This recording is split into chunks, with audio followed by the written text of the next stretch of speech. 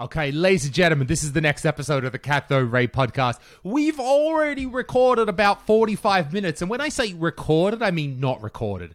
Because we had an error, and then we didn't hit, my fault. Didn't hit record. We already heard about day 1 and day 2 of the conference. We are going to go back and talk about the Retro World Conference. Maybe I'm going to leave the first intro in or something. I'm going to edit this somehow. I don't know how we're going to pull this shit together. We talked about what we do you haven't say? had It's okay. We've been apart for like a month, and we're coming back already rusty. So that's even funny that you could go through and do over 30 shows together and still come back and goof it up, right? So it's okay. Always goof it up. So here we are. So we've been away for a while. I've been moving apartment. So this, as you can see, my scene looks different here. Some familiar things in the background. My shelf is still, my wheels are up there.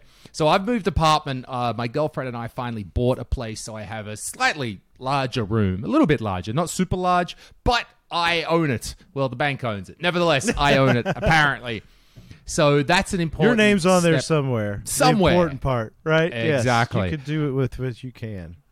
So the That's bank awesome. gave us some permission to get this. It's quite close to the center. Before I was living like 30 minutes drive from the center. It was a bit of a hassle to get. Talent is a very, very small city. So 30 minutes, you're like, whatever, that's close to town. No, that's really far away.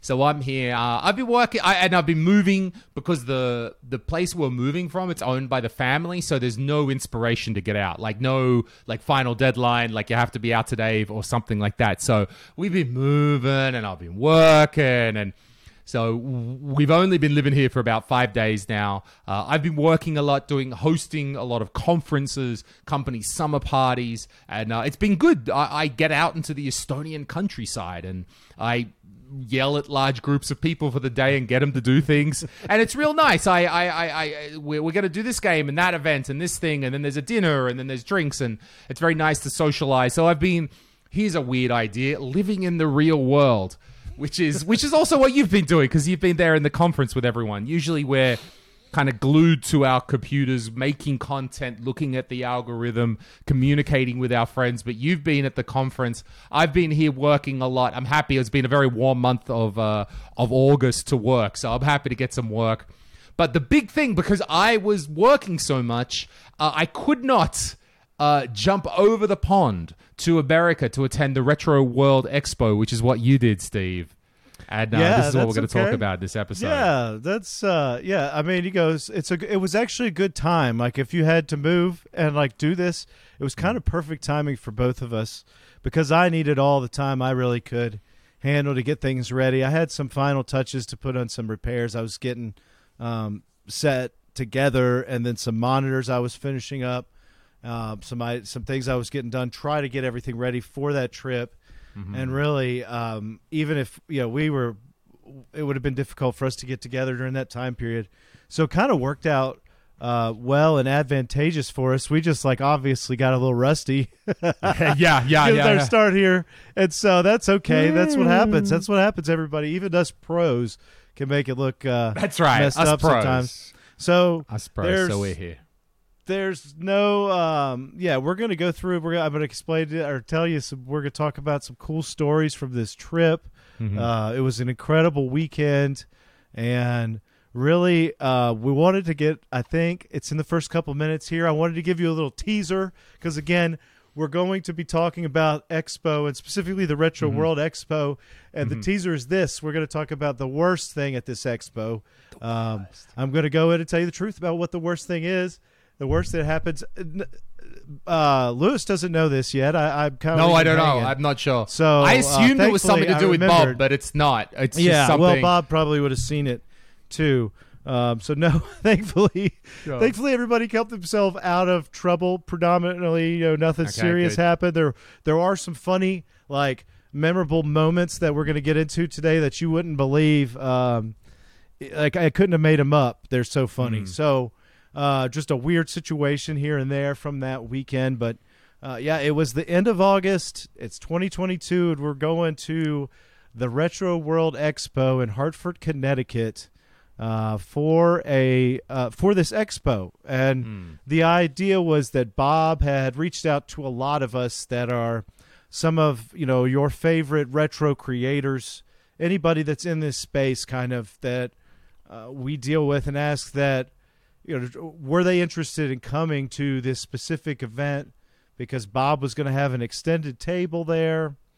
And there was an opportunity, for us all to get together, possibly, if anybody was interested. So thankfully, a lot of people jumped on board because we said a lot of us haven't had the opportunity to really do anything like this since the pandemic. I mean, personally, I've gone, and I made a video about me going to one other show since, I think, the pandemic. And that was... Yeah, you made that. Yeah, and I randomly did run into a friend of mine at that show, and we talked a lot, but... It was like the first thing we'd done, and then so this was the first one where a lot of us were going to plan on being together. What was with that? Why? And I have no idea why. How come this conference was the one everyone was going to? There's other conferences happening around America. Yeah, so I think it was about the time. I think it was about like the arrangement. It's definitely more convenient for Bob since he lived in Connecticut. Sure. So it's on the East Coast. It's really close to New York. It's one of the top, probably 5, I think, maybe retro conventions like that in the country. I definitely heard there were bigger ones in other places. But again, you're talking about something that might be in like Portland, Oregon, which is completely the other side of the country from here. And then maybe something somewhere else. I don't know, California. I'm not really sure. This was, again, the first one. I also think that Bob was able to plan it a little bit better, considering that he always knew he would be there and wouldn't have to like go and actually be out of town for this all to happen. So that was all good. There was the convention; it was available, and then just being able to coordinate it with that.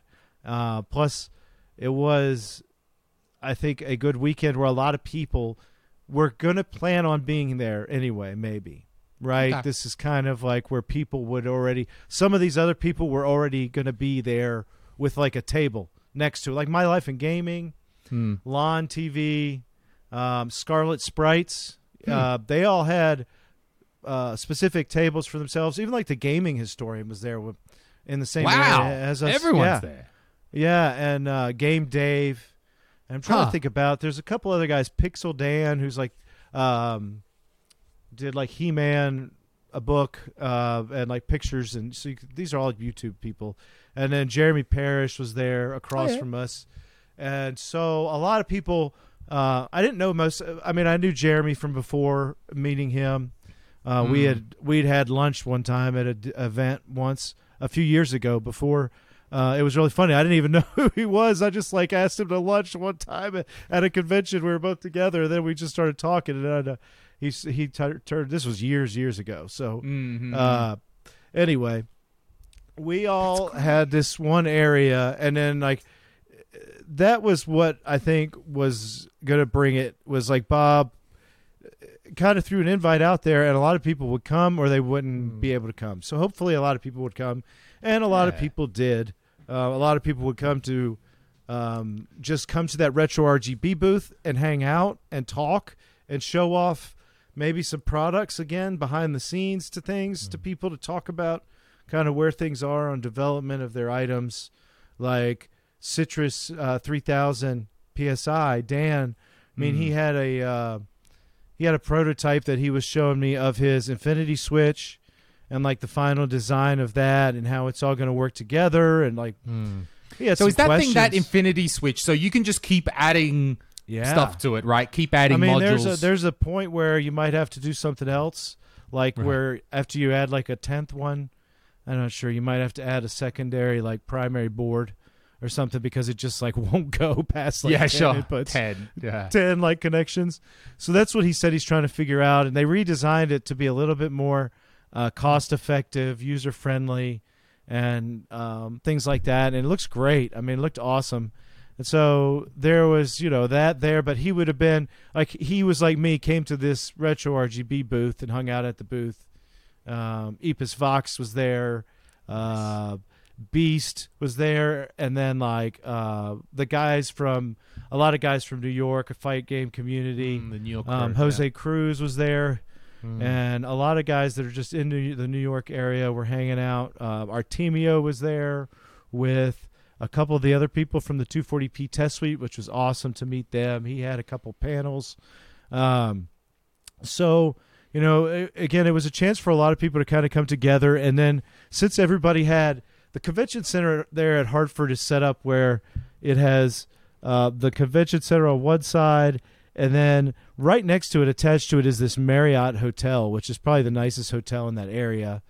And so there was you could go stay at the Marriott, which the majority of people did, and they just walk to the convention, right? You didn't have to do anything. Sure.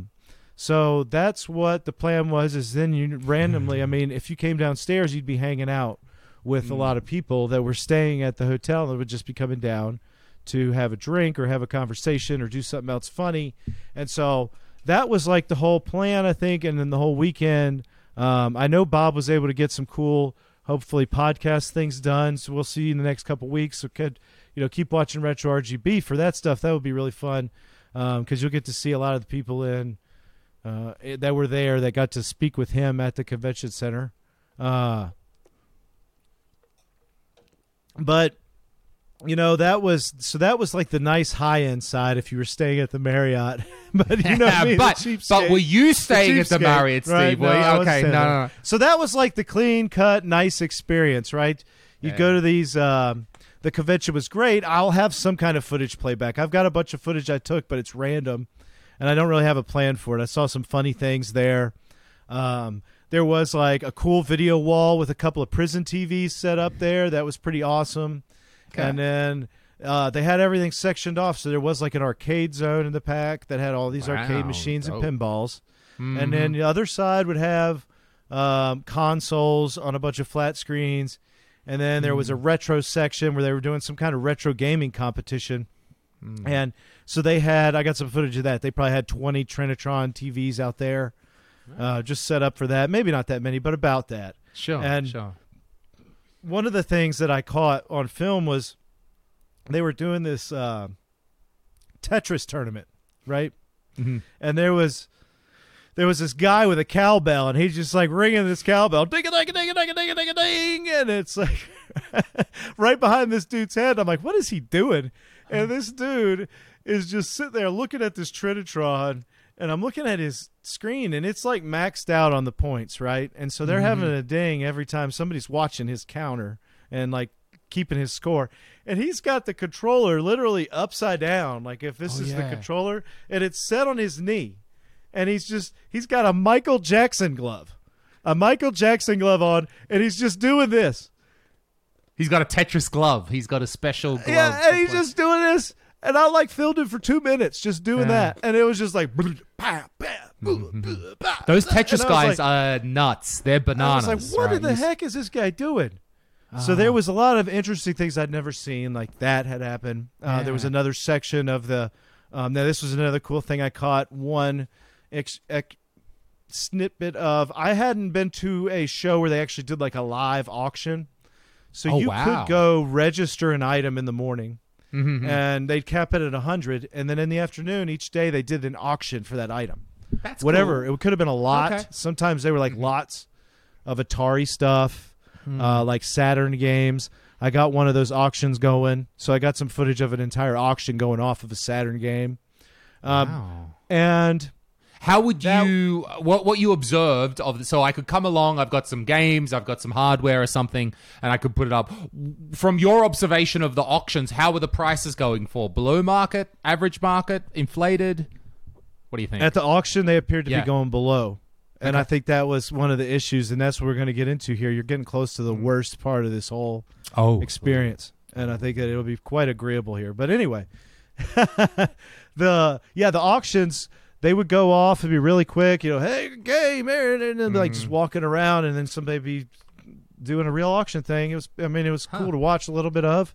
Then they'd have a whole area that was playing different card games. Like, I imagine Magic the Gathering. I couldn't imagine anything else would have that many people at it. But it may be. I don't know. Anyway, and then it was just vendor booths. And then, like, over in this one section, it was kind of all of us creators, I think. Like I told you the names of. I'm sure there's some people that I'm not thinking of. And then so there's that area, and then like around us, Bob had his friends. So we had Brooklyn Video Games, which is a really cool video game store in Brooklyn, and arcade they have there. I've been there. It's cool. And then they've got you go down to the other side right behind us, and like right behind our booth was Ryan from Castlemania.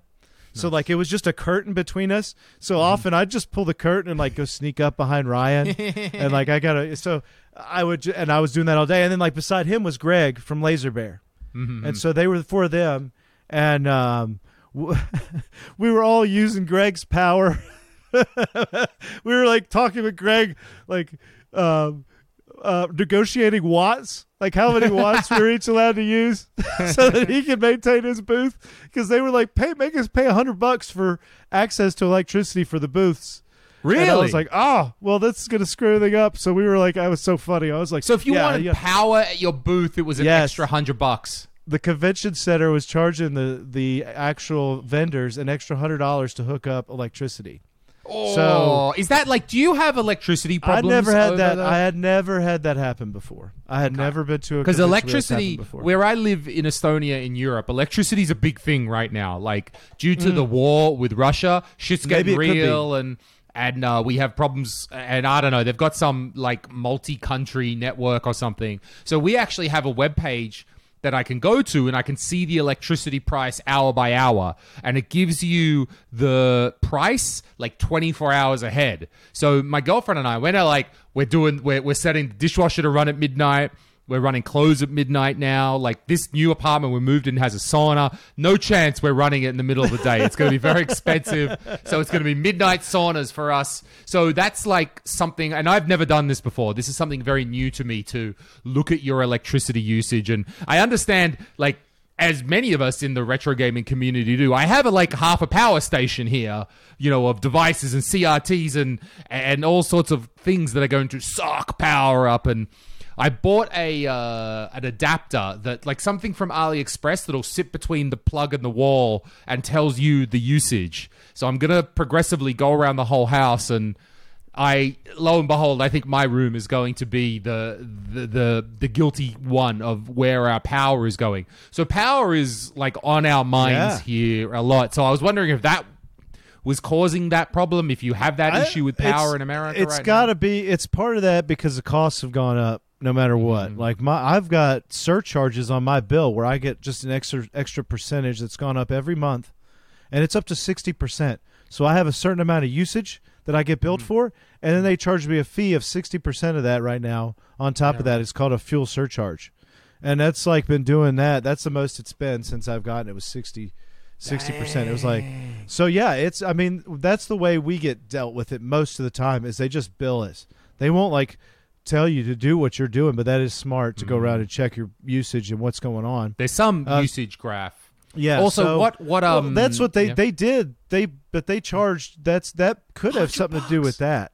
Maybe, but still, for like a power, like, okay, so anyway, so you were all like trying to make a deal with Greg, like, yo, let me plug in this power board, That's why. And then one of the reasons I was fine to go spend some money in his booth and in Ryan's booth. Ryan had some games there which I was able to pick up.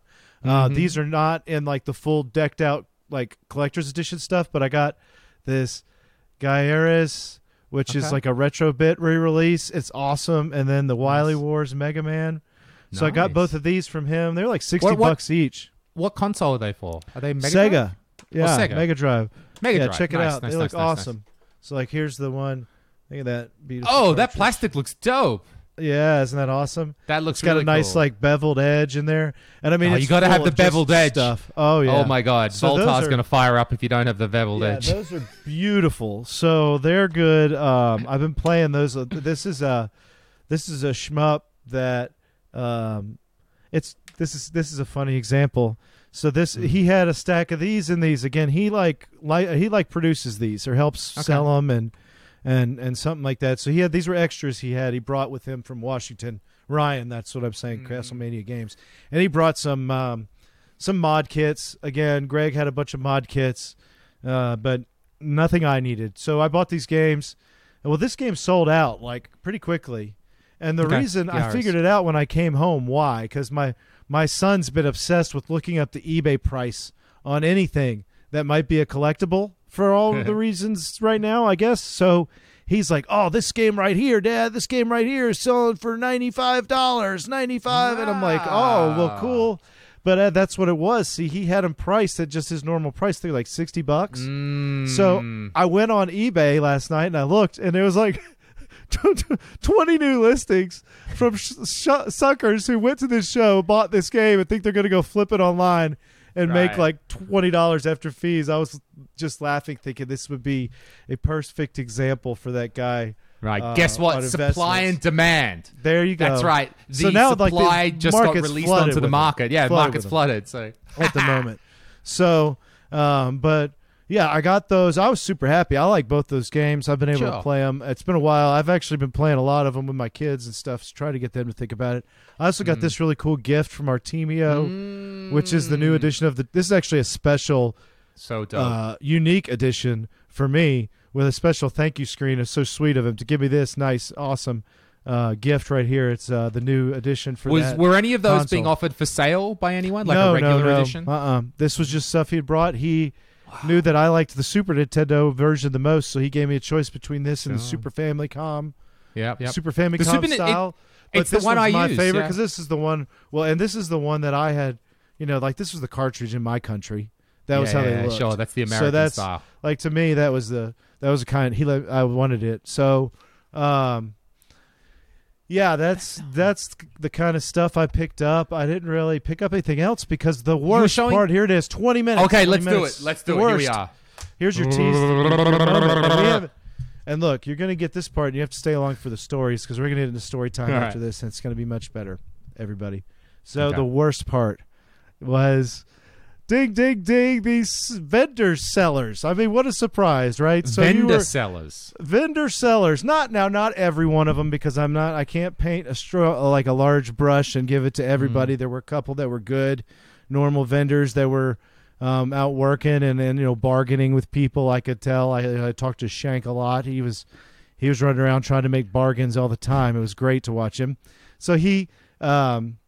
Anyway, the problem is that for some reason a large portion of vendors, they did have a lot of rare items, or a wide variety of items you wouldn't normally see, but they were all priced at 20%. The average was 20% over the buy it now eBay price. A lot of these things. So you're saying a vendor to you is not like not like Castlemania or not like Laser Bear, who are kind of selling their own products, but a reseller of retro games or hardware or something like this. Yes, because again, you were talking to the other guys I just mentioned were selling their own products or mod kits. It's new stuff. And like I said, not everybody was like this. Like, I bought stuff from Brooklyn Video Games. He didn't change his prices or anything. It's normal prices. And I'll give you a great example coming up right in a second for pricing things. So, because I went to the booths, and that was the key that a lot of us were talking about. That were just there, like me, that were in there. So I'm talking about Displaced Gamers, Chris from Displaced Gamers. I talked to him a lot, and he was there a lot, and then Justin from Console Kits, he was walking around the whole time. And if anybody knows Mason, he's the guy who does all the thumbnails for Bob and those retro Ralph. He was walking around, and Tito, and the consensus was really everybody was just, oh man, I can't believe the prices and this stuff. And then sometimes you would ask them to make a little bit of a deal, and they wouldn't even take a decent offer on items. And so and when it was Sunday, I was standing there with, I can't remember who, we were having the same discussion. It might have been Clint Cronin, if anybody follows Clint. He's another guy in the scene, and we were talking about what people were buying, and there was nobody. You could see all the vendors still had a lot of stuff on their tables, and I saw a bunch of people walking around, but I didn't see a lot of them buying stuff, right? Sure. And the ones that were buying stuff were coming and buying like $30 books from Jeremy Parrish about, and those are cool stuff, right? Like they're creators' books or something, like, again, or Original. People like buying original stuff they're buying. Yeah. And most of this stuff that's just like retro stuff, I think all these people thought like this boom season of booming that was there last year while the pandemic was going on and everybody had all this money. They don't realize that that's over. And it really, I don't know. I mean, I was really surprised because I thought for sure, I've done those kind of reselling before, and I thought for sure on day 2 there would have been more people that would have had like making deals, come make offers.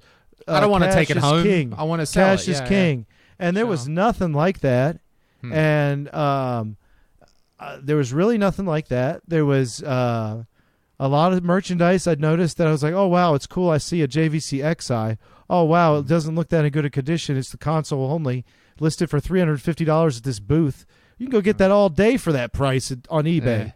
Like, and just be patient. I was like, why would anybody splurge on an item, you know, at 20% over the market price? And so I know that was the case a lot of times. There were some good deals to be made. I mean, there's plenty of people that bought items. There's still that. It's not fair for me to say that everybody's like that, because I guarantee you 1/4 to 1/3 of the vendors would have been, like I said, a lot of those people that have been there like 5 times, a bunch of times, know what it's like. They don't want to go home with a bunch of stuff usually. Right. And if, and they're trying to make as much money as they can over the weekend. A lot of the people that I talked to that were specifically selling stuff, I asked them how they did, and it was it's a pretty even thing. Everybody said they were about breaking even, maybe a little bit positive, but it's a lot of work to break even. You know, some of those people had to put the hotel rooms, and you're making a lot of money come in. You have to make a lot of money to actually profit good from some of these events. So that was the one thing I was just shocked by.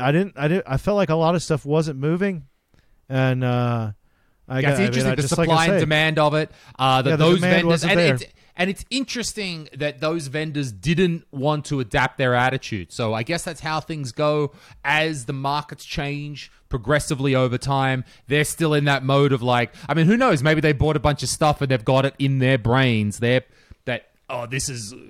worth this. It's going to be this, and that's not where things are going, or they think this is the hive of where all the collectors are going to be. But it turns out, if you're going to that expo, you might actually be kind of savvy to begin with. That's the reason you're coming to that place. So I don't know. That's interesting. It's not a bunch of like just laymen or civilians or something like that. It could be. It's so interesting they didn't want to give in. Well, and when I always did my pricing and everything, it always had to be less than eBay, because you're paying 10% to 15% to eBay fees if you sell it on eBay. So I never understood. My thing was always like, well, if they're going to look at the price, they look online, they're going to see that it's less than. So they can't, really complain about the price. And I never really had this problem. I was always making deals, though, at the end of the days, at things, people buying bundles. But it is what it is. I think a lot of people may be new to this game and think there's something. Oh, you think that's it? Because it's like, I mean, if you know your thing, if you're a guy or a person who is in the trade, you're buying stuff, you've been in it for a while, you don't want to go home empty-handed. You know exactly what you say. Cash is king. I don't want to hold this shit home. I got to sell it. But so many people just sticking to their guns and saying, no, this is it. Like, okay, bro, I guess you get to haul it all home and don't take any cash home today. Cool. Yeah, that's kind of the way I feel like this show went for a lot of those guys. Because actually, a funny moment, I was since I was wheeling and dealing at the booth, I was wheeling and dealing at Bob's booth. I had a couple PVMs. And I brought them. I had restored them. One of them was a promo video I made about it. So I brought 3 total. They were the 4 series 13-inch PVMs, a 41, a 43 MD, and a 44Q. Okay. And they're all 14 inches, are they? Sorry. Yes. Okay. So, and they're all the same basic monitor family. So there really wasn't a lot of difference between them, except for they were 3 different models of the same line. So very similar. But since I was doing that, I needed to go in and out of this expo a lot. To move things. So Bob I went with Bob, and he, was checking in, and he's like, "Come with me, just come with me." And I was like, "Great." So I just like was hanging out with him. He was like, "What's up, guys? Yeah, what's up? What's up? Here, I need my badge, and this is Retro Tech. He needs his badge."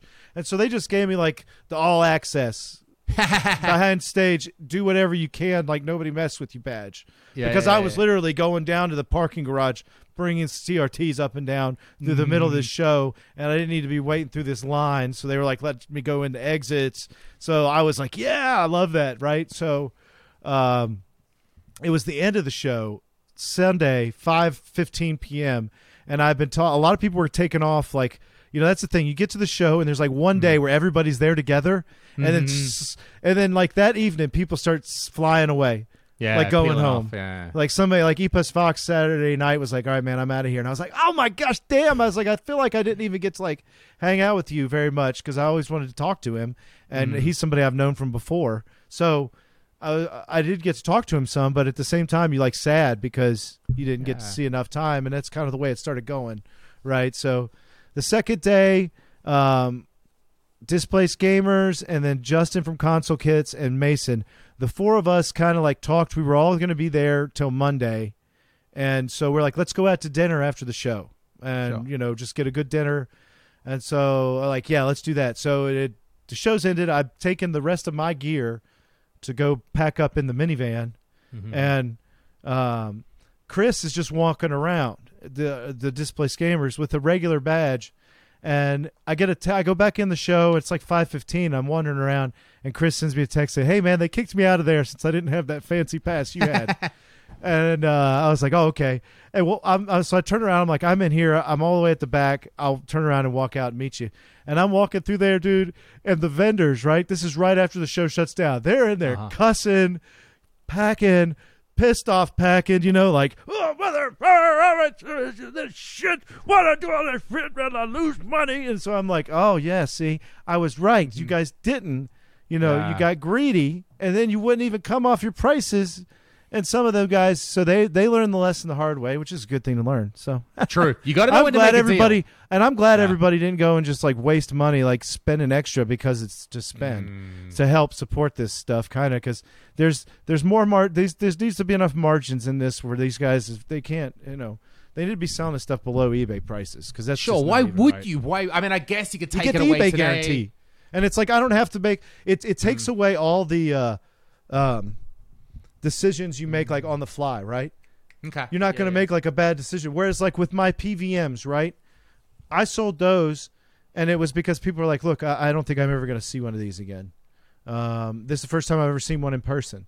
There was a half a dozen people who told me that, and oh man, this is so great.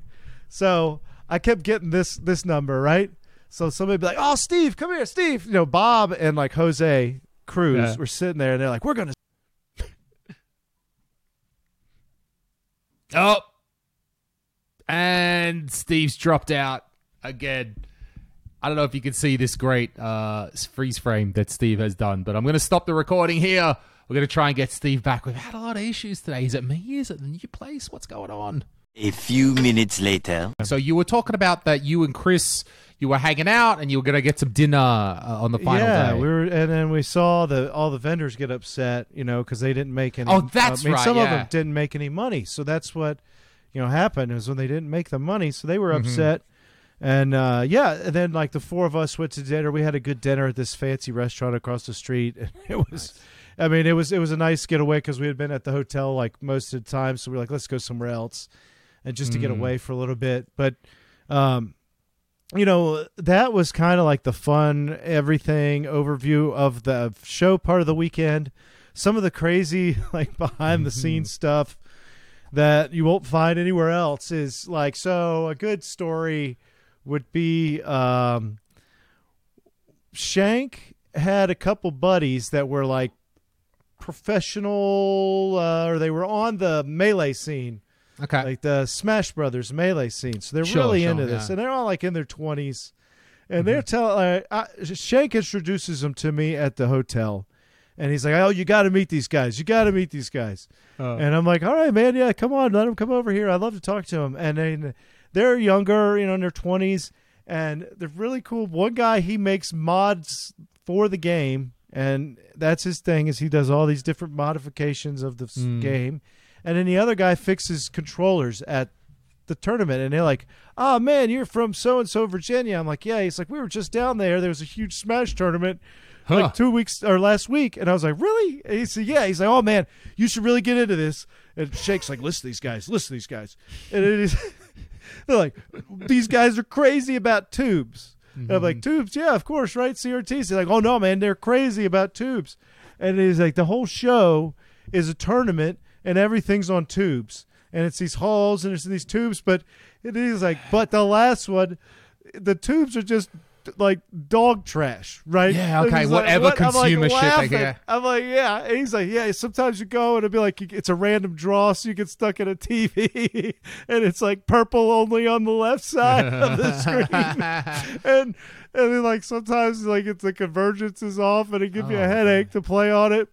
And then he's like, the last one, though, we had a CRT catch on fire in the middle of the tournament, and it was awesome. And so he pulls up this video on his phone, and his TRT just starts shorting out, and this big puff of smoke comes out in the middle of this Smash Melee tournament. And I'm like, that's the greatest thing I've ever seen in my life is this video. And they're like, "Oh yeah, man, it's the Smash scene, man, you got to get into it." And I'm like, "Hey, you know, it actually sounds kind of cool." Sounds cool. I mean, you would be walking around there. You just sort of casually walk in, and they'd be like, "That's the guy. That's the guy." And people start whispering. I was "He's walking the CRT around, and guy." there were these other guys. He's like, Shank's like, these other Melee guys would all show up, and I'm telling you, they're all like in the same age bracket, like under 30, of guys. course, 20 to 30. And this other guy shows up, and he's like, "Come over here and meet this other guy from Smash." This is Shank at another time. And the reason he says, "Come over here and meet," I'm like, I'm running around in the hotel lobby, like between the bar and this other seating area, saying hey to people, right? Talking, conversations, bouncing between everybody I can to try to do some networking and just say hello and see everybody and talk to people. And Shank would just be coming up, "Hey, come check this out." They had taken a JVC, the 15-inch JVC Pro CRT, and they had it set up in the hotel lobby, like right when you walk in past the checkout desk. They had it set up with Smash Melee on it, just sitting there playing. So these Smash guys were playing, and I'd be like, "Oh, come over here and meet this other guy. Come over here and meet this other guy." And then it started, you know, I'm sitting there having a couple of beers and hanging out with Dan again, Citrus 3000 PSI. We're hanging out. He's drinking a couple of drinks. We're just sitting there. It's getting late. And Shank, for like 2 hours, keeps coming up to us, jumping in between us. "Hey, I mean, this has got to be the greatest thing in the world. When are you two going to face each other at Melee? Come on, it's right over here, 10 feet away." And we kept giving him, "All right, young man, one more drink for the old timers." And then it was literally like 2 hours later, and I was like, "Oh shit, we forgot to go play for Shank. Let's go do this." And then he was like, "Yeah, okay, let's go do this." So, we're getting ready, and we go, and I'm sitting there, and it's like, "All right, here's the deal." The two guys I was telling you about that did the mods and the controllers, they're like, "We're going to coach Dan." So they're sitting there like coaching him, right? Like he's sitting over this side. I'm sitting on this side, and Shank's like, "I'm going to be your coach." And I'm like, "Okay, Shank, whatever. I don't know what to do." And he's like, "Just trust me." He's like, "Pick Peach." And I'm like, "Peach? Really? Peach?" And he's like, "Yeah." I was like, "I don't think I've ever picked Peach in this game." And he's like, "Oh yeah, Peach." And I'm like, "You're trolling me or messing with me or something." And then I picked Peach, and then the two guys are going over there with Dan. They're going, "Oh, he picked Peach. We got to pick this guy. We got to pick this guy. So one guy can be Peach." Like it matters. Like it's going to be a like big this thing whole between strategy, you two. right? Yeah. So we get into this match, and they've got it decked out with like, I don't know, like 7 of us, or however many we have to fight each other down, like we each have 7 men. So it's like 8-minute matches, right? Between me and him. And at the beginning, we're just like, they're just like, "Just use the stick, only the stick." And then I'm like, "Shank, how do I block?" And this is the funny, "You're not allowed to block. You don't press block. You're not allowed to block. You just press that stick. That's it." And he's like, the whole time, he's like, "Get up there. Don't run. Just walk slow, and then do the stick." And so we're doing that. Dan's got his groupies over there telling him what to do with his character, Marth. And he's, we're having this back and forth, like, stupid battle. Like, and then I finally figured out how to float back in the screen. Oh, yeah. Oh, okay. Dan was getting pissed. he was getting super pissed because I could pull out an umbrella and float back into the screen. And I was like, I would do that forever and then just do that cheap move and then beat him. And so, like, I beat him the first round, and it came down to, like, the last person. And then he beat me the second round, and it came down to the last person. And then, like, the third round we did it, and I just whooped his ass on it the third round. And so it was great, but I was laughing. I was like, these kids were into it. It was like a 30-minute match between me and Dan in the lobby at midnight on this show on a CRT for these Melee. That's great. It Melee sounds like those fanatics. Melee guys just like walk around with consumer tubes, just like ready to go with it. like I saw that picture of Shank in the lobby, and I was like, right, That so was it. he's just set up on a table and like, boom, here we go. We're ready to play. So that's the JVC monitor that only has S-video and composite normally. And so they didn't have the card that it wasn't made by Martin, but it's similar to Martin's cards.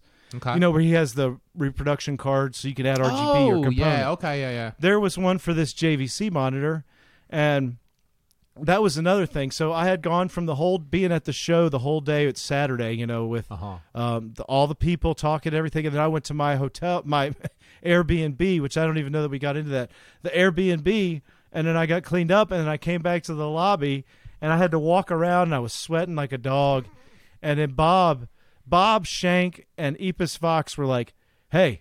And I was like, oh, man, what the heck do you guys have on your mind, right? They're all looking at me like, hey, we've been waiting on you. They're And up I'm to like, something. Yeah, I'm looking at my phone, and they're like sending me Twitter messages. I haven't even checked my phone. I'm like, they probably think I'm dodging them or something. So I'm like, what do you guys have on your mind? And Shank's like, so Bob tells me he gave you one of those cards for this JVC so we could get RGB on it. Well, and Bob's like, yeah, can we go get that card so that I can give them it? And I was like, it's in the van? And he's like, yeah, it's in the van. And one of those monitors I got, you know, we swapped out. I'm like, sure. So they're all like, oh, we want to go, you know, look at the van, right? So it's everybody walks out to the other end of the convention center parking lot, and we're all going to this minivan. And I push, it's got all the automatic doors. I open every door, and they're all like, oh, you know, CRT van full of BVMs, PVMs. And so, I mean, I'm like, damn, I wasn't planning on you guys getting in here or like looking for something. Where is this monitor? And of course, it's like in the middle under stuff. And we pull it out, and the card that's in it has been screwed in with a Phillips head screwdriver. And so I'm like, we don't have a screwdriver. We're sitting in a parking lot. We cannot be stopped by the screwdriver. And so all of a sudden, Epis Vox says, I got something. And he pulls out his debit card. He pulled out his debit Visa card. And I was like, yeah, right, man. Shut up. We're just going to have to go. I'm like, let's get out of here. I'm already like worn out. I'm like, I'm sweating like a pig. I just walked back and forth in the hot parking lot. I wanted to get AC. And they were all just laughing. And all of a sudden, within a minute, he's like, I got it. And he had unscrewed the Phillips head screws with his debit card. So I was just sitting with Bob, and I said, you know, one day I hope like 20 years from now we can all sit back and laugh about the time Epis Vox used his credit card to pull a JVC card out of a monitor to give to Shank. And it's like a minivan I rented to take CRTs to Bob. I was like, if we're all doing this 20 years from now, it's going to be the funniest just story for us to sit back and laugh I mean, at. a bunch of stuff there. First of all, I would be worried that it's going to break my card. That's the thing. Is it like that right? the I card know isn't that's going what to I be was strong like. enough, You're but gonna it break was your card. But it was strong enough. Exactly. Next, so these boys have got the JVC monitor. It accepts the card. But wait. If you've got the NTSC-U console, that only outputs S-video natively, and then what? I guess they've got the component cables because they're the Melee boys. They were using a modded Wii. Oh, okay.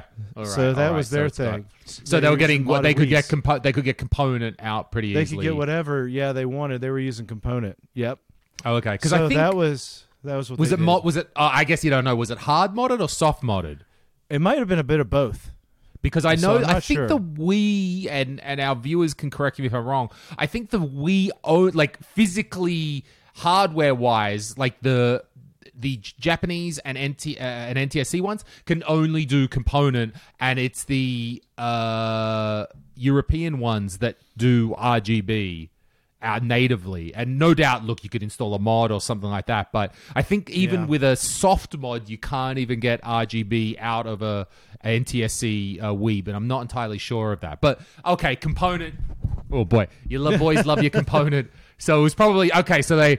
But then again, I'd be like, come on, boys. You absolutely had to play in component and you couldn't play in S-Video? And one of the monitors I was sent with back was a BVM D24. And Shank's like, come on, let's get that D24 out. And I'm like, you're freaking dreaming. I'm not dealing with all that. I'm like, I'm not pulling that out. It was in a flight case, and you can't really fit a flight case in the van. So you have to pull the monitor out, put it down, then put the top of the flight case over the PVM, and then just like set the wheels upside down. So the wheels are up, on top of it. So there's something. Because you can't really fit all that in there, and if you do, you don't want it wheeling back and forth to protect it. So that's not a good... okay, so that was the BVM, the D24. You were taking that back for you to service for someone, someone had left that for you? So I had taken a van, right, and I had rented it with the intentions of taking Bob 5 CRTs to his place, and then he had a buttload of BVMs and PVMs. Some of the stuff was stuff I was trading with him for some CRTs that I was bringing, a lot of 13-inch ones that I just told him I'd take. Consumer sets, and then a couple of PVMs and BVMs to fix for people, restore, and work on. And then I had 2 people that were from Patreon that came to the show, and they both brought, they were local to the area, they brought a 13-inch PVM that they had, organized ahead of time to add to the load. So I was really full. That's very convenient if you were in town for them to drop it off, Yeah, so I was able to get 2 people that had organized that, and then they'll have to get them shipped back to them. But that's the other side, isn't it? I was able to fill the van with everything possible, and I said I did get to sell 2 PVMs of the 3 I brought at the show to 2 people that were very happy to get them, so that was very cool. Is that Steve? Is that Steve because you were charging 20% above eBay price? So you're sitting around going, "Oh, why did I sell the third one?" Ah! I know. No, I wound up selling 2 restored monitors, one for $750 and one for $800. That's the truth. Okay. There's no straight up ifs, ands, or buts. That's just what it was. One was the $750 was the 1353 or 43 MD. And then the other one was a 44Q, 1344Q. Sure. So those were the models, if anybody wants to look up the specs on them. Fully restored. That's right. And I think those prices are, and I like the way you do it for what you've done to them. Like those monitors are, first of all, excellent monitors, and they've been restored by you. The credibility that you have, that people know who you are, that you probably the documentation. I mean, you showed me a lot of this documentation that you do. The amount of pictures it might be like, whoa, $800, but then you provide so much documentation, pictures. So many pictures of the work that's been done. They can clearly see what's at. They get a full explanation. There's no bullshit. It's like, look, this is the monitor. This is what I did, blah, blah, blah. So I think there's absolutely a segment of people out there who are like, I just want that peace of mind. That there is. And that's what a lot of people do. And that's like what I'm doing for a lot of them. And it's good for them. It's good for me. It works both ways. I mean... They appreciate my work, and they understand, because again, you're going to go online and probably pay $600 for one, and it could have nothing. It could work no time. Like these are at least, I mean, these things will last 10,000 hours easy, no problem. And there's not a lot of people that are going to put that amount of So you spend $600 online. You've still got to pay some sort of shipping. You still got to worry, like, is that going to come back in bits of plastic? And it could be junk. Like it could you don't know. It could be right at the edge where something's about to go bad in it. And it's never been serviced. You're getting this guarantee that it's going to last another 10,000 hours. I did have. So what I would have is I didn't even have anything really set up. I had one PVM set up with a Mister on it and a Super Nintendo on it sometimes, and then I'd have like a note where it'd say like, this is $800. Here's all the things that have been done to it by me, and then also more documentation available upon request. So somebody would come up to me and say, hey, can I see this? What else is available? I had a whole Google link that was just a document, and it would have a whole listing with the date it was serviced, the serial numbers, everything that Nice. was done to it. Sure. And then it would have photo albums linked in there of a 50-page or 50 photos of all the work. And then what it looks like in a test screen scenario. Sure. And I had that for each of them. And then also I had referred to the service manual on it. So you've got all the information there. When somebody buys it, it's not just a PVM. They're getting a PVM with the whole, as much documentation. No one's given that. No one's given that. That's as closest to like a manual or something you're going to get. So I mean, imagine if you were buying used, let's say not just a used car, but a classic car. And do you buy? I think classic car really holds up because classic car is something that will retain value over time if it's the correct model, if it's the right thing. But also, a classic car is still something that you might want to use every day. It's not something that, I mean, it could be that someone just buys it and parks it in the garage. Absolutely. But it can also be something that, hey, I want to drive it on Sundays. I still want to, putter around town with it or have some fun. So do you, A, buy it from, I don't know, some guy? It was Craigslist. He's got the car. Maybe people know more about cars. Or do you go to the guy who's restored it? Look, I've got a long history of restoring these cars. I know all about them. Turns out he's got 20,000 YouTube subs for repairing cars. Of course, you're going to pay for that peace of mind rather than buying it off some rando from Facebook Marketplace.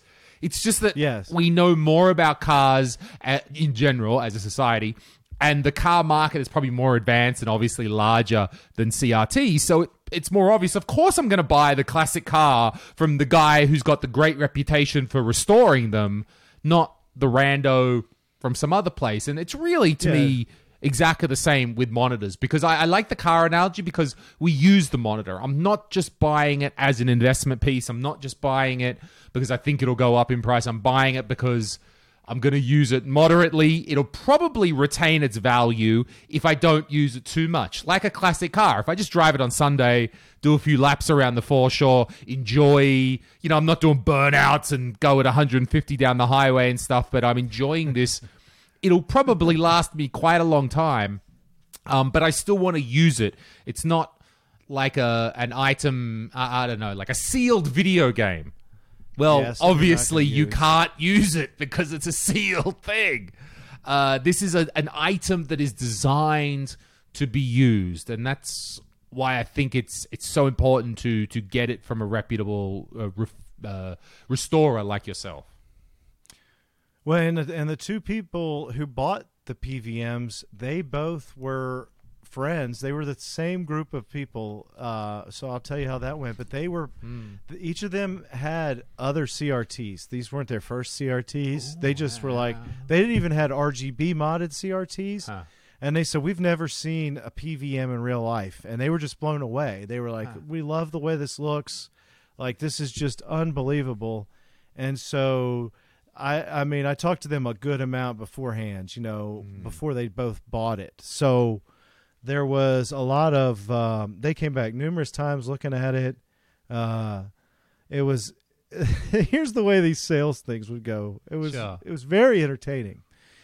So sometimes Bob, like I said, or Jose would be like, "Hey, we found somebody who's interested in your PVM, Steve. Come here and talk to him." And I would be talking to somebody else about repair stuff, videos, somebody else who would come up. Nice people, wonderful, just always coming up all day. It was so awesome talking about questions, about fixing stuff. So I was doing that. I would go down here and talk about this PVM. Somebody would be like in love with it, have those big gushy eyes. But see, these guys that were in this bracket were amongst our age bracket, Lewis, or maybe a little bit even older, with between our age, maybe 5 years older than us. Sure. And so they would get, oh, yeah, hang on. I'm going to get this. Hang on. Give me 1 minute. And then they go sit there and do this number. And then they get this face. And they turn around and they'd walk the other direction. You'd never see him again. And I would turn around to Bob and I go, Jose, yeah, the wife just told him he better not come home with that if he wants to come home. It was so funny because that's the way it was half the day. after people would be like doing that. And then the people who bought it were the ones that it was a couple first. It was a guy and a girl, and she, I believe, was from Japan, maybe, because she sounded like she was like looking at the CRT, and she was really into it herself. And it was the 1343 I had set up. So she looks at it, she's like, this looks great. He's saying it looks great. And then there's another friend with him that he's like, yeah, this is cool. And they're talking a lot to me, asking about it, saying they know my work, they appreciate it, and they really like this thing. And so I'm like, yeah, it's great. Here's all this about it. And here's the price. And so they go walk away. And the guy's, I think he had a ring on her finger. So I think she was married to him, right? They both had rings, I believe, or engaged, maybe. But she came back alone. And she said, can you do a better deal on this? And I was like, yeah, sure. And she said a number, and I said, I can't do that much, but if you buy it right now, I'll sell it to you for $750, just what I told you. I think I had 800 marked on it or something, or 850 originally. And she's like, okay, yeah, I'll do that. And so she went, and she got him, and they came back, and they bought it, like, pay me. And I was like, great, that's awesome, thank you. And and I was like, look, I know you're still at the show. Would you like to just... I've got the other one here. It's not hooked up. We're saving power for Greg's, 3D printers. We're saving watts. So I'm like, I could just hook the other one up, and I will put this one over there, and you come get it when you're done. And she's like, great. They're both like, that works perfectly. So I would be in the booth the rest of the day, right? This was probably lunchtime, and they kept coming back. And I'd be like, hey, how's it going? I was like, hey, good. And I'm like, are you ready to get your PVM and go? Oh, no, we're just walking around still. And this happened like 2 or 3 more times. And finally, it was getting towards the end of the day, and it was the buddy. He was like, hey, will you make me a deal on this other one? The second one I had put out, and I was like, sure. It's like, you buy it now, I'll do, $50 off too. And then... or however much, it was 800 at the end, because this one does component video, the other one doesn't. Had a little bit different feature set. So he said great, and he bought it, and he's like, I couldn't go home and have my friend be the one with the PVM, and then I'll always look at it, and I was like, this is the only one I've ever seen. I don't think I'll see a good one like this in this condition again. It's a fair deal. He's like, I don't think I couldn't, and I couldn't live with myself if I let him get one and I didn't have one. And then I was just like, yeah, that's great. So yeah, the same group bought both of them, and then the third one was just kind of hanging out there. No one bought it. Okay. But it was fine. I honestly brought the third one as kind of like a last second thing. I wasn't suspecting to sell more than 2 of them. So I think it's a good analogy. Also, what you said, that if you were buying a PVM from you at that rate, at that style, after it's been serviced, it's similar to the classic car analogy. It's probably not your first car. Yeah. Like, I'm not buying a 78 Camaro or something as my daily driver to get around and spending a whole lot of money on it. No, I'm a person who knows about cars. I know what's up, and it's the same thing. I've got a couple of monitors, and as you say, I think there's that. I've got to the stage in life where I want that. I've built myself up. I've got some money. I'm financially stable, and that's what I want. And it's fine. There is many different people and you've just talked about the other end of the market. You already talked about the other end of the market. It's Shank and his crazy friggin' friends who run around with consumer monitors under their arm and go, look, I've set this up and it flickers green, but don't worry about it. There's no lag. It doesn't matter that it flickers green, right? That's the other end of the market. That's the kids, right? Right on. And of course, when you're a kid, you should be buying an old, Mazda 323 Beta to rang around the streets and you don't give a shit. Exactly. I'd go to, look, it's my Mazda. It doesn't have any electronic bullshit on it. It's tremendous. I love playing it old school, just like Melee is. But then you get a little older. You get a little money and you're like, you know what? I've had a whole bunch of shitty cars in my time. I'm going to get something good. And I really think it's exactly the same, that this market is evolving a little bit. I understand that the market cap of CRTs, and it certainly is a drop in the ocean of the entire antiques and collectibles trade and the antiques and collectibles market. But to me, that even signals a little bit of evolution. There is an upper bound and a lower bound in this market now, and that's all really good. And it's good for you as a business person to go. Of course, you go for the people that have got money, not the kids who don't have money. Well, and the people need to realize that there's different, of course, we always say the same thing, and anybody, Shank always gives me a hard time saying that, like, I'm a scalper, just joking with me, of course, but it's funny. I mean, I don't care. Personally, I know that, like, let's say, what if I didn't exist? It's not like we live in some vacuum. There would be somebody else here that would be doing the CRT stuff more than likely. And it would have been me. It would have been somebody else who's makes CRT stuff. And I don't know. I mean, would have they have been a greater person? I mean, my mission and drive has always been to study the machines and try to get the information out there. And thankfully, I've been able to, use that and turn that into a way to do this professionally for myself and be able to do a job that I want to do. And it entails that, but at the same time, because there's obviously a difference between what I'm doing and somebody who just runs a recycling business and finds 100 PVMs, doesn't even know how to turn them on, but wants the primo price of how much they will sell for occasionally, which is, a couple $100 less than what I'm buying it for. They shouldn't be doing that. It's just like the same thing with a car. If a car needs a new engine or a new transmission or needs all kinds of work, it's not going to be sold for the market price. Right. When you're a kid, you take a chance on a crazy car. I've got a few $1,000. There's a guy in the next suburb and I'm going to go buy it from him. That's what you do when you're a kid. But when you're 40 or 50, you're like, no, I want to cruise around in something nice. Jesus, I'm 50. Yeah. I've worked hard my whole life. I want to cruise around. And I really think it's the same thing. When you're 50, you don't go to some random crackhead off Facebook Marketplace and be like, oh, I'm going to get a shitty old Mercedes. And, hey, it's a Mercedes. Like, no, you go and you buy a nice one from a reputable dealer or like a decent reseller or even someone who's like, look, this is a classic Mercedes. You don't want a new one, but I fixed it up. Yeah, it's a good sign that, first of all, the Melee kids are into it. And that this is a mature thing, that you can get a good product. Like, yes, I want to pay a little extra to be guaranteed that this is not dodgy at all. I will tell you that a lot of things are good for the CRT sphere, community, market, whatever you want to call it. As the way that things are going right now, it still feels like it's kind of a growth thing a little bit. It's not where it's gotten so crazy that it's like jump the shark. Everybody wants it that's in the place, and everybody's talking about it, and everybody's trying to sell them like Pokemon cards or something. It's not like that right now, but it still is. There's a lot of people that came up to me and said, hey, I don't know. A lot of people might say that I just want you to know everything you're doing is great. Even if these things are going up in price, it honestly means that people are caring about them more, keeping them.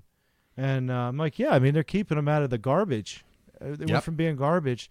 Then I see, and I'm not trying to knock people and their passions for things, but I did come across like somebody written something, and it was, again, everybody thinks they're coming out with something new when they come out with some list of like the CRTs that, here's a list of CRTs and tips to beat the scalpers, right? And it's like, you read their first goal and their goal on this manifesto. It's like the Jerry Maguire speech. If you're familiar with this movie.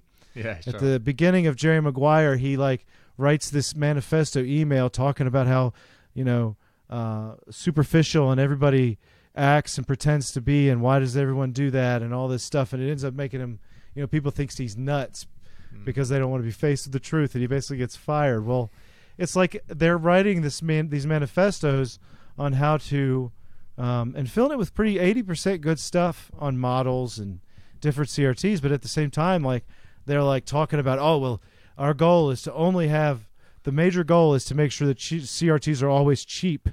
Mm-hmm. And I'm like, that shouldn't really be a goal. It doesn't. I mean, you can always keep. There's always going to be a cheap CRT out there, but if you're trying, if people are into something, it's not. They're not going to be trash anymore. It's just like that. You're not going to find them as trash anymore. And Right. it's like comic books, anything. There was a time when you could go find really high end comic books. And you never have to pay more than $300 for one, even like ones that are worth $50,000 today. Not that long ago. So, I think the thing that's frustrated to me is just the idea that the only thing that's important is keeping them cheap. Because that, Sure, we want to keep them accessible, might be a better word. That we don't want to price things out of the market. Like, I don't think that it's kind of ever going to be that some shitty consumer set is suddenly $500 per set. I can't kind of, because there's obviously, and also a massive difference between the no-name generic brand that was released and then the PVMs at the other end of the market. I don't know. I think CRTs will stay accessible. Can you pick them up off the street? Okay, as you say, people are going to catch on to that. People are going to restore them a little bit. We don't see a classic 70s muscle car as cheap anymore. Well, it's probably rusted away, so there's service. There's a lot more consumables on that. So, but you're exactly right. There's nothing like there's a big thing where, like the old cars, they just don't make them anymore. So the best of those are highly sought after by people with money. And there's nothing you could do about that, unfortunately. I mean, the point is you just have to sit there and realize that, hey, if you're not involved in that marketplace, you don't have to go to those extremes, right, to be in it. You can get the same experiences almost with a similar setup that is a consumer TV and a PC CRT. Yep. Or eventually it's all going to be just looking at scalers anyway one day.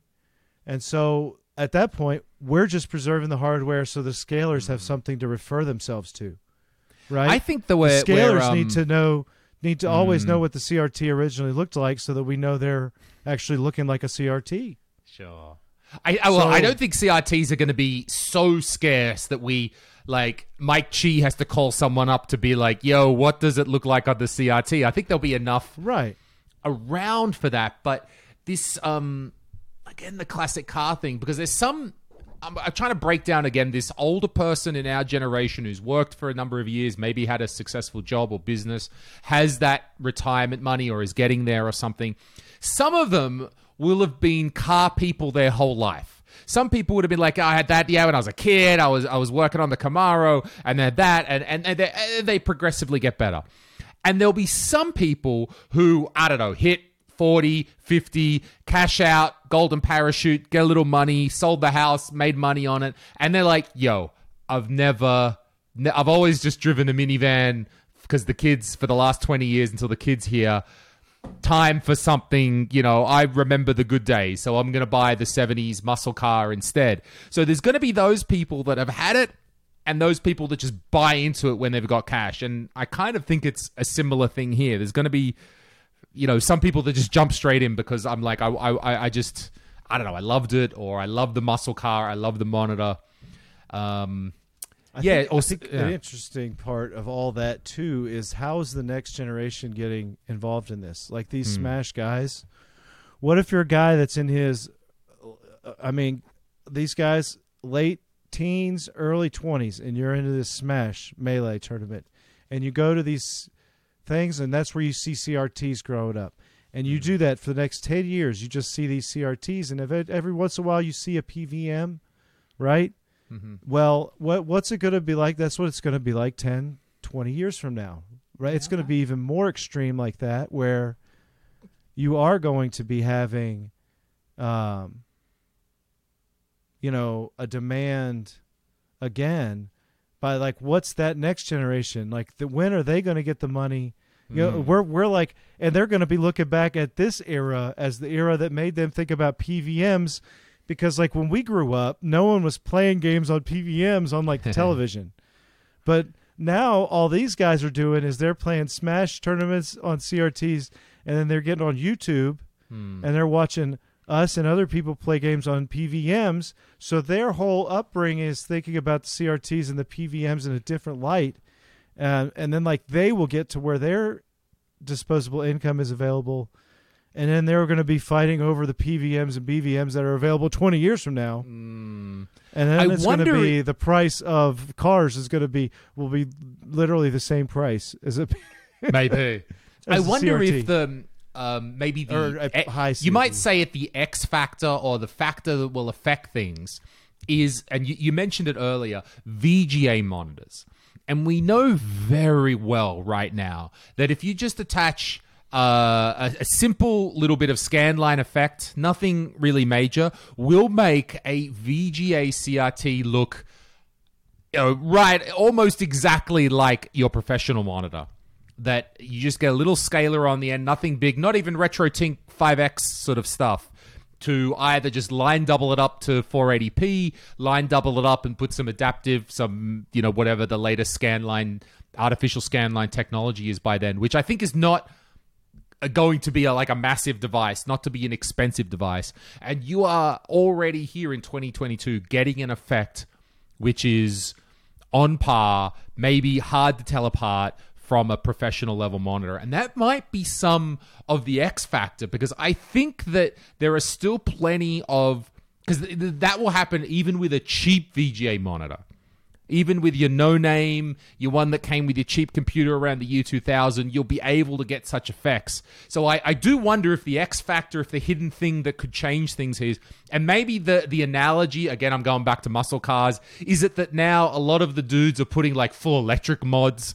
Like you'll have some sweet 70s car and it's full electric, and it turns out it's faster and better off the line than the original gas-guzzling V8, right? Because it's electric. So think about it as if you're looking at motorcycles, okay, and you have the guy who's into like the street riding, like the crotch rocket fast motorcycles. Sure. And then you've got the other segment that's different, that's still into motorcycles, that's into the cruiser, Harley Davidson, chopper, different styles. Yeah, there you go. You've got two different segments right there where it's like different things, but the VGA monitors are out there, much easier to get. Good ones not as easy to really. That's true. I mean, your high end, you can find a lot of them, but a lot of them type aren't the tubes great are hard ones. to get. Yeah, but the I still think Diamondtrons. I still kind of think if you even your entry level one, like how to say, if I had the choice and I was like, look, I'm one of these people that you met that have never seen a PVM. Oh my God, I don't know what I'm doing. Do I get a consumer set or could I get a lower end VGA monitor? I think both of those could give you quite an acceptable result in that. Most However, people having should just see what is around and Right. get something that's small, make sure it works. So it could be something where I think the easiest thing to do is to just some people, if they have some kind of console that outputs composite, right? If they don't, maybe just go for VGA right away, because VGA is more easily convertible to something else. If you don't stay in the whole CRT thing, you don't really have to do much more. Sure. To go from Particularly VGA if to you're something any else. monitor, what PS3, Xbox 360. I don't know. I don't know if the Wii does native 480p. No, I think you need the mod. No, it does. It does do 480p. Right. Yeah, it So will do. it's possible to sort of push 480p out of that. So if you're in that generation, dang, just go straight for a VGA CRT. But if you want to go in the older school direction, you should definitely just. I think the good thing too about going with a smaller CRT is if you get it and you decide you like that size, you know what the size of PVM that's that size is, right? You know the size. You just know the quality is going to be insanely better. Or you might look at that size and say, hey, for me, I want to have bigger. And you start looking at bigger ones. But you've got something for right now, so you understand a CRT. And then it's easier to get rid of that 13-inch if you do get something bigger and you want to move on. Or park that thing in the garage somewhere as like your emergency CRT. A lot of people will just do that, like keep a small one for some reason. So And it's not, again, it's really simple to get rid of small CRTs. Even if it's you don't want it around, you can put it on Facebook and somebody will come get it if it's small. Because you can move it. Because you can carry it. Come pick it up and put it in their office, in their corner of their room. 13-inch could fit anywhere. Just about. I'm so, and having said all of this, and I do, I don't want to be the BVM elitist, but holy shit, it's really good to have my 20-inch BVM back. Like, wow. I'm back looking at that beautiful screen again. But the reason I bring that up... What is that one? What is the... That is the 20E1E, I think. Oh, the E? Well, I think it's the that's 1,000... even higher. Yeah, I think it's the 1,000 line count. That's the not best multi-format. one. It's a single... I don't know what you say, single format, not multi-format. So only 480i, but it looks amazing. And also, because my point about this was it's a big square that has handles on the side of it. I couldn't pick this up like a consumer set, but I can just, I'm on, by the way, the reason that I live in this new apartment, 5th floor, no elevator. That's why I got a deal. That's why I got a fucking deal on this place, right? I don't care. I'm a cyclist. I can jump upstairs. No problems, right? I bet that was fun bringing that BVM up the stairs. Yeah, so I did that myself. I didn't leave that to the removal guys. But I was, my gosh. 55 kilograms of BVM. But it's got two handles on the side that I can hold them, right? It's not like your consumer monitor, you like that guy, the strong man holding the big rock meme, right? You're like, this.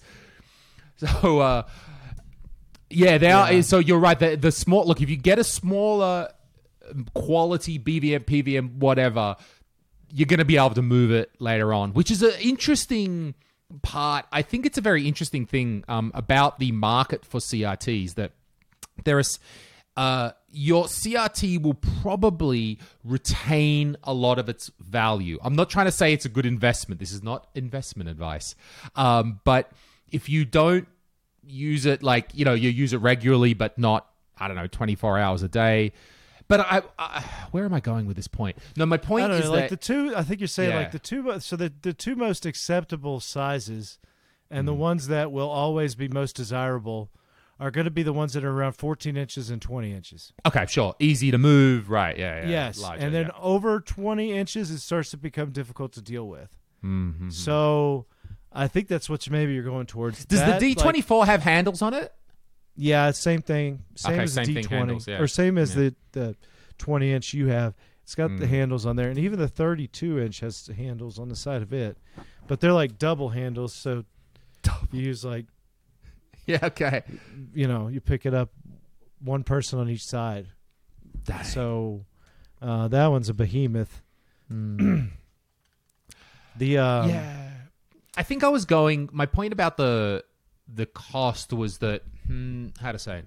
When I look around the CRT market, and people can correct me if they see something different, I don't see a lot of people buying these monitors purely as investment products. I see them buying them because they want to use them. Now, I'm not saying like in the long term. Now, there are people that buy them in the short term to flip them. Yes. Okay. This is a truth that people buy them and then I want to flip them straight away. But I don't see people buying them and storing them for the long term as an investment article. If you're buying one of these monitors for the long term, it's because you probably want to use it, right? And it might also help to convince your spouse that I'm spending all this money on a monitor and it probably won't lose necessarily all its value. There's at least, straight up I could get 50% again. That's not bad.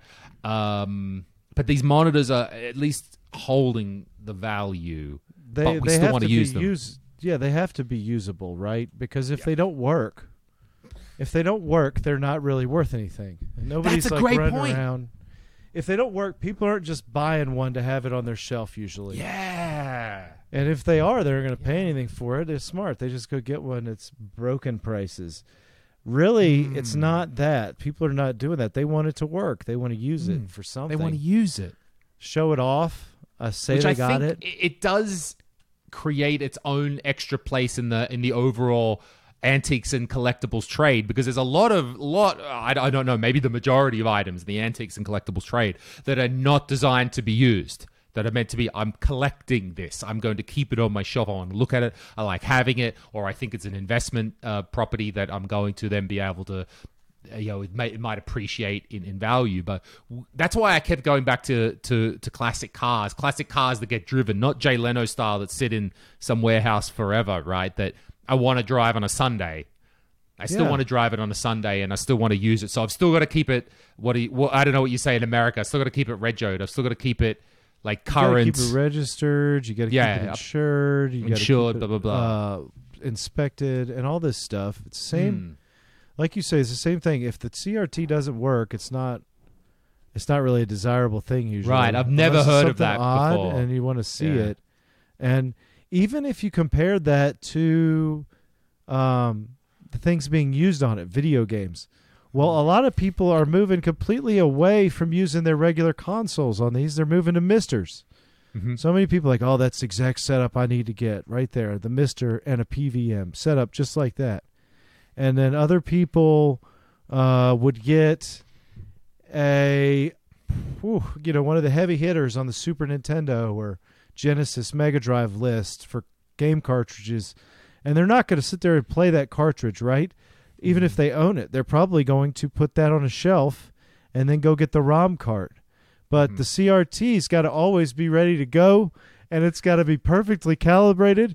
And even when it's perfectly calibrated, we can handle no little imperfections in an analog signal. Why in the world does the right side look 1/16 of an inch larger than the left side of the screen? I don't understand this. And you're only going to see it in the 240p test suite. Never notice it. And I can't see the whole fact that I've only put this pixelated square in there, so my whole picture's aspect ratio is way off. But I don't care about that. I'm just worried about this wonk I've got on this far extreme scan line that nobody in their right mind should be staring at. You can't see no, that's that just previous. A joke, remember, I showed you that. I showed you that my 14-inch consumer Trinitron, and I showed you how it's not straight lines; they kind of curve. And you told me the yoke, and that was a real pain to try to move. And yes, I can absolutely see that in the 240p test suite, but regular games, no. I can watch a movie and I don't see it. Yeah, but is it academically correct or is it just good for us to use? So. Oh, this focus on my camera is not working today. So, yeah, we will absolutely... what's the reality of geometry issues versus the academia of the 240p test suite? And the whole process of how the analog pictures even being made. Mm-hmm. And I think that's a lot of people should go back and watch Artemio's presentation because he does a great job of explaining how this test software has proven that some of that, signals put out by a lot of consoles is just bad. No matter what you do, it was always bad. It might be missing information. And so you can't even get a good test of this because it's already testing to show problems.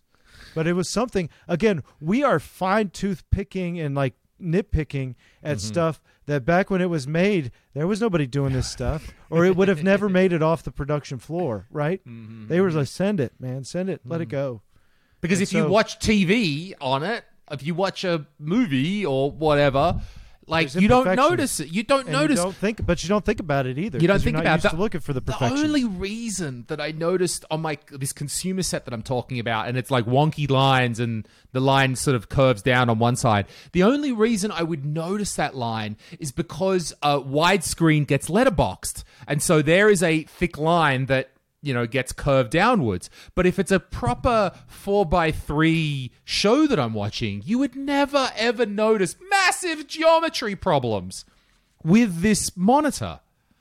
You watch... or a CRT at all. It's so funny. Yeah, when I was exactly. Growing up, right. When I was growing up, I do remember at the end of the night, people would blare that signal, the signal pattern sometimes. Oh, the signal pattern. Do you remember that? But that TV would stop at a certain hour. That would literally... happen, and that's the only time I didn't know. That was so old, though. It was never more modern CRTs that were seeing that. That was 80s, right? Mm-hmm. So that's 80s when I would be first watching TV, would show up sometimes late. So that would happen, but after that, I never looked at a CRT with a test pattern on it until I got into what I'm doing. So, your eyes were never even trained to notice things that were being off on the TV. It had to be extremely off to the point where it's I don't know what's going on, but I'm watching this TV and it's giving me a headache, right? And you're like, oh, wow, the convergence is so bad that like I'm giving this person a headache because they're staring at this movie and they don't realize it's out of focus to the point where it's driving them crazy. So there's like that but edge geometry, forget about it, man. You never fired up a VHS tape. You never fire up VHS tape and it'd show you like a test pattern for 10 seconds. They never had anything like that. Yeah. You'll never, if you're watching anyway, a VHS tape, you'd never notice edge geometry right there. Not really. It's more about a bunch of other and I theorize and I postulate that most people playing retro video games, if you had edge geometry, you're not noticing even really strong edge geometry. Just enjoy it. Whoa. Yep. All right. Well, let's cut it off man. there. Hopefully, we survived and we can piece together a great episode. I'll piece it together. All this. This is good. I think it was a nice talk in the end about CRTs and I don't know what level we're at and where we are, and I think we need more of these as this market evolves, and it is a market. It's very, very small relatively, but it's evolving, and I think we need more of these analogies and more of this analysis of the market because it's not detailed enough anymore to just say CRT. There is distinctions. There are classes of people who are buying these things that we need, and I think we need to have a more detailed discussion about that. So this is good. I've enjoyed it. Thanks, man. Oh yeah, thank you. All right, everyone. Thank you very much. Don't forget to watch and follow Steve's channel, Retro Tech, of course. Follow here, like and subscribe, and all of that for Zez Retro. I know I've been away for a million years. We're getting back into it. We're going to have another podcast once a week. We want to do a recap of the conference, first of all, and then hopefully next week we're going to secure some guests since Steve has told us how many good friends that he made at Retro World. So we're going to try and grab some of these people online very soon. Yes. We'll see if they're actually... We'll see if they're actually going to show up, right? This is the important part. Are they really my friend, or they just say that so I would leave them alone? You'll have to wait and see. As soon as they get a deal on a PVM, they're fucking out the door. All right, everyone. Thank you very much for listening to the podcast. Ciao. Bye-bye.